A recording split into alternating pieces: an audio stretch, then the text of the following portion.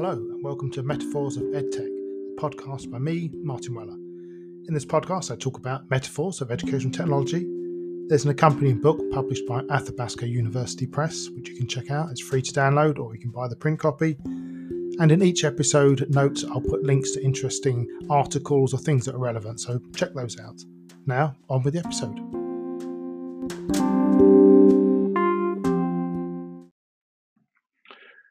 Welcome to a sub-series of Metaphors of EdTech, where we revisit my previous book, 25 Years of EdTech, and I'm now updating it to 30 Years of EdTech. Previously, when the book originally came out in 2018, a colleague, Clinton Lond, decided to set up a community project, turn it into an audio book with a different person reading each chapter. You can see that over at 25years.opened.ca. And Laura Pasquini set up a podcast called Between the Chapters with guests talking about that chapter each week. So I recommend visiting that.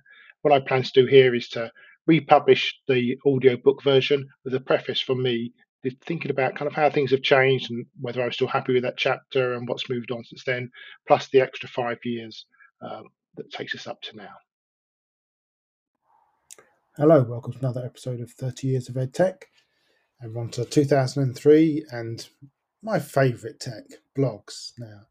The audio book chapter that follows after this is read by Lee Scalarrock-Bissett, and the Between the Chapters podcast has Clinton Lond and Bonnie Stewart on it, and it's worth a listen.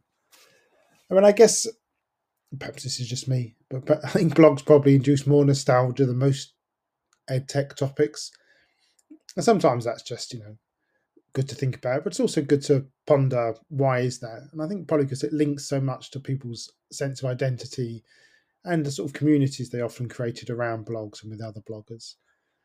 A kind of common theme, I think, throughout the book, in particular those early chapters, is this idea that you could do it, you could write stuff, you could share stuff, you could become a voice in this area. And I think that was kind of a big revelation for a lot of people. And I still think that was kind of quite amazing. We kind of have become blasé about that now with social media and stuff, and everyone says everything, and often that's not a very good thing. But I think it was a big realization, I think, for me, and I think for a lot of other people, it's like, you can start writing on this stuff, just do it. In the podcast, Bonnie particularly makes the point about how a lot of the time it became really monetized. She started off in the sort of parenting blog world, and that very quickly became monetized and commodified, and sort of people became very professional and started earning money from it. And I think it's interesting now that we see, and I don't mention this in the chapter, but I think that has really moved on to things like Substack now, as a way of kind of really monetizing and often really good content as well. And I read a lot of content from various newsletters and through Substack and that, and I think you can really create this very rich sort of media ecosystem for yourself. But I think it's interesting kind of how we've ended up with email newsletters as our way of getting information. And I think one of the things I really miss is, at the time, you will remember RSS. And all blogs used to have the little RSS button on you could click on, and that's how you subscribed through Google Reader or whatever it was, your reader. But also you could do great things with RSS, pull it all together and aggregate blogs together. Some of you may remember a tool called Yahoo Pipes, where you could bring in different feeds and create stuff. And a colleague of mine, Tony Hurst, was like a real wizard with Yahoo Pipes. He could create this great content by just bringing things together. And I think it was really the advent of Twitter that saw the death of RSS. I mean, it still exists, and some people still use blog readers, but not in the same way that they used to. And people just started using Twitter to kind of amplify and share their blogs, and that would bring it to surface. And now that Twitter is in decline, there isn't really one place to go to for that. And so, myself and many others have started again ending up back at the newsletter. Even if it's just a newsletter of your blog, at least people can then subscribe to that and get the content. But it feels that doesn't feel like an advance to me, to go from the magic of RSS to getting stuff coming into your email. But I think that relationship with social media that the Twitter amplification demonstrates is also touched upon in the podcast. And Bonnie talks about how it allowed people to kind of really get angry about things, amplify things in a way that you didn't have so much with blogs. Because by the time you were going through, often you still did get it in blogs, obviously, but not to the same degree. Like the time you could think through a kind of long form blog post, you could take people through a kind of nuanced argument, but nuance isn't really something that works on a lot of the shorter platforms like Twitter.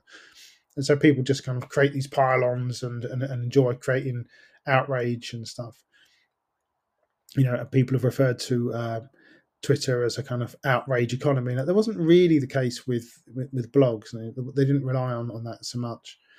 But now we've so I think understanding how one particular platform, one particular technology such as blogs is then influenced and shaped by other technologies that happen around it is a kind of interesting thing to think about. One thing I will say is during the pandemic, which obviously happened after I wrote the chapter, I found it really useful to have a platform of my own, so my own blog, where I could respond quickly. And I started creating drop-in sessions for people who suddenly have to shift everything online, didn't know how to do this stuff. So I'd run weekly drop-in sessions and we'd talk about how to do online assessment or how to do learning design.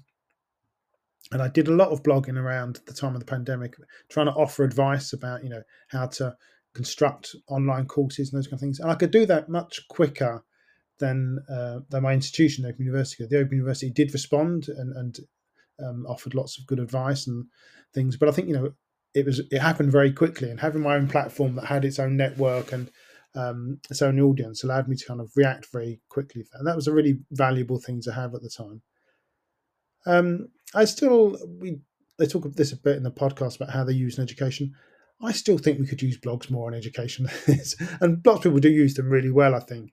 And Bonnie makes a point that it's a bit false sometimes. Say, now write a blog post for assessment, and it sort of becomes just a sort of tick box exercise, rather than sort of something you do. But I think as an example of how to establish your online identity and one that you take with you from between institutions and becomes your place on the open web. And I think we could do more with blogs still. But there we are. I'm a diehard blogger. I wrote a piece once about, becoming an academic blogger was the best decision I made in my academic life. That's probably still pretty true, I think my blog's evolved over time, what I say in it, but it's still core to my online identity. So here's to blogs.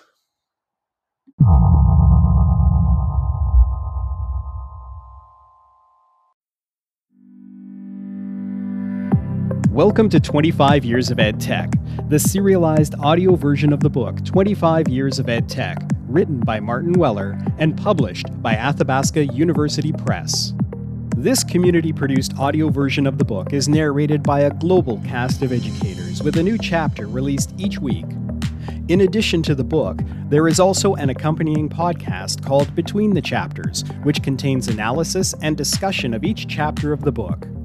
For more information on the audio version of the book and the accompanying podcast, or to subscribe, visit 25years.opened.ca. Chapter 10, 2003, Blogs. Read by Lee Scallarup-Bassett. Blogging developed alongside the more education-specific developments we have seen, and it was then co-opted into EdTech. In doing so, it foreshadowed much of the Web 2.0 developments with which it is often bundled. Blogging was a very obvious extension of the web. Once people realized that anyone could publish on the web, they inevitably started to publish diaries, journals, and regularly updated resources. Blogging emerged from a simple version of online journals when syndication became easy to implement. The advent of feeds, and particularly the universal standard RSS, which had various definitions, but really simple syndication is probably the most appropriate, provided a means for readers to subscribe to anyone's blog and receive regular updates. This was as revolutionary as the liberation that web publishing initially provided. If the web made everyone a publisher, then RSS made everyone a distributor. People swiftly moved beyond journals. After all, what area wasn't affected by the ability to create content freely, whenever you want, and have it immediately distributed to your audiences? Blogs and RSS-type distribution were akin to giving everyone industrial powers. It's not surprising that in 2019 we are still wrestling with the implications. No other edtech has continued to develop and solidify, as the proliferation of WordPress sites attests, and remains so full of potential. For almost every edtech that comes along, ePortfolios, LMS, MOOC, OER, social media, there is a group, of which I would probably be a member, who propose that a blog version would be a better alternative. Back in 2003, the use of blogs in education was just beginning and a fledgling community of educational bloggers was emerging. There was a particularly vibrant EDU blogging set in Canada, possibly as a result of large distances involved, and those interested in new technologies found others engaging in similar experimentation via blogs. This potential to expand the academic community through the informal use of blogs that were external to formal university systems was powerful and would be repeated later with social media. From the perspective of today, with ubiquitous social media, it is difficult to appreciate how liberating the advent of blogging was in higher education. Blogging provided a new form of academic identity, and one that increasingly became as significant as the traditional identity that is formed through publications, teaching, and research grants. It came with its own cultural norms of informality, acknowledgement, experimentation, and support. Particularly in the early years, these norms were more significant to bloggers than disciplinary ones, to the extent that bloggers in different disciplines had more in common than bloggers and non-bloggers in the same discipline. This was known to produce tension. For instance, Costa, 2013, has argued that, quote, higher education institutions are more likely to encourage conventional forms of publication than innovative approaches to research communications, end quote, page 171. She reported that academics with an online identity were adopting a, quote, double gamers, end quote, strategy, whereby they slowly implemented cultural changes to practice while simultaneously engaging in traditional practice to remain relevant within their institutions. Costa, 2016. The online academic had to negotiate two worlds simultaneously, which can have different modes of operation and value systems. As Costa, 2016, put it, they end up playing two games. There is some effort to reconcile these modes with increasing recognition of the value of network identity in achieving scholarly goals, although most remuneration is still linked to traditional outputs, such as published articles and successful research grant income. This is in contrast with the online world that determines prestige through identities and attention. Stewart, 2015. Blogs can be seen as the start of what would become a networked academic identity, which would become more prevalent with the Web 2.0 and social media boom. Valencianos and Kimmins, 2012, used the term Networked Participatory Scholarship, or NPS, to encompass scholars' use of social networks to, quote, pursue, share, reflect upon, critique, improve, validate, and further their scholarship, end quote, page 766. This has become a rich area for research as academics wrestle with some of the issues it raises. On the positive side, Stewart, 2016, noted that establishing such an identity increases visibility for pre-tenure academics, and this can offer some protection in a climate of precarious academic labor. Quote, among the junior scholars and graduate students in this study, opportunities including media appearances, plenary addresses, and even academic positions were credited to long-term NPS involvement in residency and to resultant online visibility, end quote, page 76. Lupton, 2014, reported that academics often use social media strategically to establish networks, share information, publicize and develop research, and provide and receive support. Similarly, a study of academic bloggers by Mewburn and Thompson, 2013, found that they address academic work conditions and policy contexts, share information, and provide advice, operating a form of, quote, gift economy, end quote.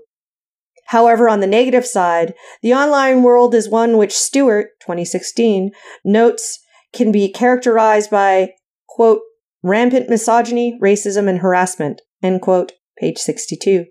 For all their potential to democratize the online space, such tools frequently reflect and reinforce existing prestige, with higher-ranked universities having more popular Twitter accounts, Jordan, 2017a, and professors generally developing larger networks and other positions in higher education, Jordan, 2017b. Before this toxicity came to invade the online realm, there was a good deal of, perhaps naive, optimism about the use of blogging in edtech. At the time, there were many types of benefits that could be articulated for individuals who were blogging. The economics of reputation. Increasingly, a reputation online came to be seen as a valuable commodity. It became complementary to conventional scholarship, with an online reputation leading to an impact that we recognized traditionally, such as in keynote invitations, research collaborations, and increased citations for publications. Engagement with subject area. In many subject areas, the blogosphere was where much of the informed and detailed debate took place, and so engagement with it became part of normal academic activity. Organizational status. Increasingly, institutions came to recognize the value of academics with substantial online profiles. Link to teaching.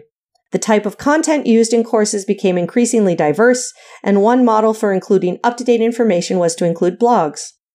Public engagement. Blogs tended to have easier reading scores, Weller, 2007a, and could form part of an ecosystem around public engagement and dissemination of research. Blog posts, videos, and podcasts that accompanied formal publications could be used to explain research in more appropriate language for a wider audience. Developing personal networks. Much as social media came to be used later, blogs established a means of building a network of contacts without necessarily having to meet face-to-face. Fast forward to the current internet ecosystem, and what blogs provide is a means of anchoring an online identity. It may be distributed across other media such as YouTube, Flickr, Twitter, Instagram, and so on, but it provides a central hub for these. Increasingly, as data capitalism and the nefarious uses of our data have come to light, there has been a movement to, quote, own your own domain, end quote. That is, to host your own tools on a domain that is under your control rather than simply using a third-party service. Waters, 2016, has emphasized that this control and ownership of data is an educational imperative. Quote, when one controls, albeit temporarily, a domain name and a bit of server space, I contend, we act in resistance to an internet culture and an internet technology and an internet business model in which we control little to nothing. We own little to nothing. End quote. Paragraph 4. Blogs are not just a tool for educators, but increasingly for students also. Following on from the previous chapter, it is interesting to speculate what the current EdTech environment would look like if, in the early days, institutions had adopted blogging platforms as their LMS rather than the commercial products. This is not as far-fetched as it might seem. Blogging tools such as WordPress can be constructed to deliver course content and have embedded discussions. And they are easily extendable with free plugins for specific functions, resembling the sort of service-oriented architecture that was deemed desirable. Templated versions can be implemented for all students, so they have their own space to develop their identity, create assignments, and develop something akin to an e-portfolio. More on this later.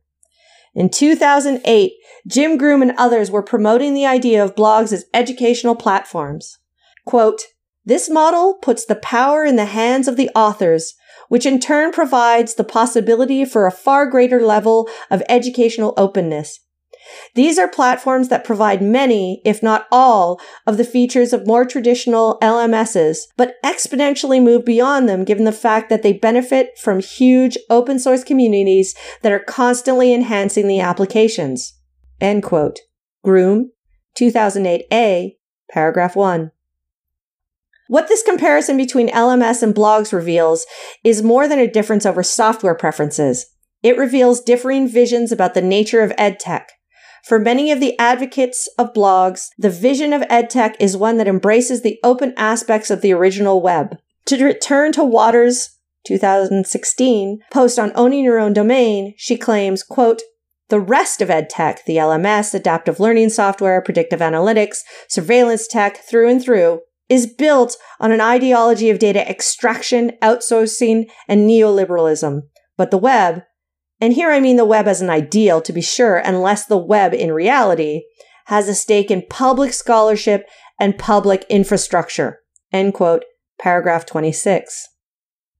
Groom and Lamb, 2014, also bemoan this loss of the original vision of the web in how EdTech came to be deployed and see the LMS as a key component in this.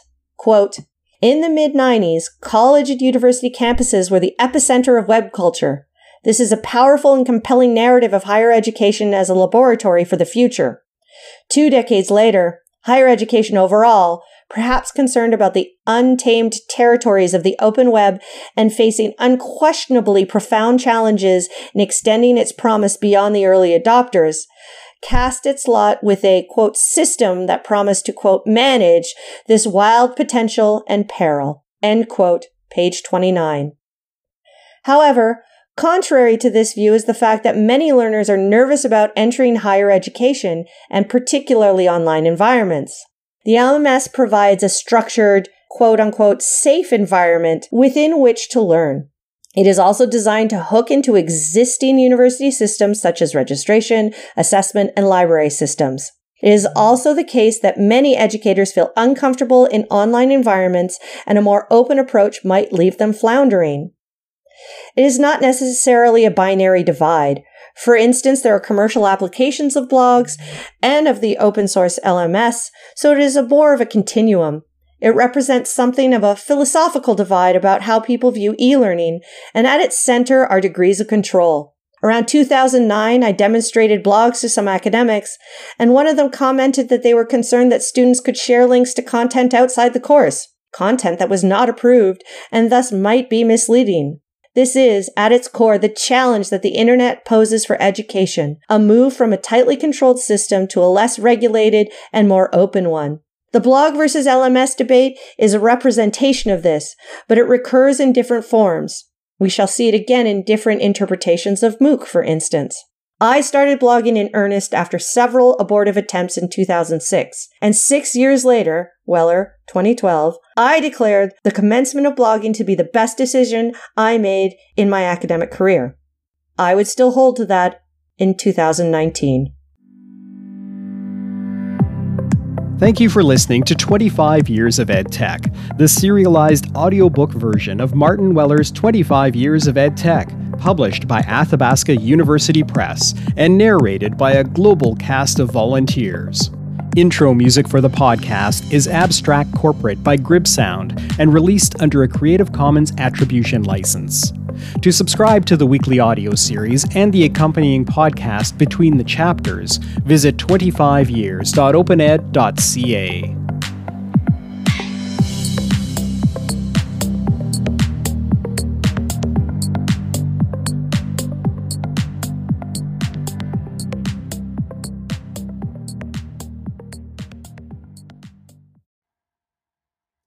Thanks for listening to Metaphors of EdTech. Remember to subscribe if this is your bag, and also check the episode notes for any useful links and fun things there.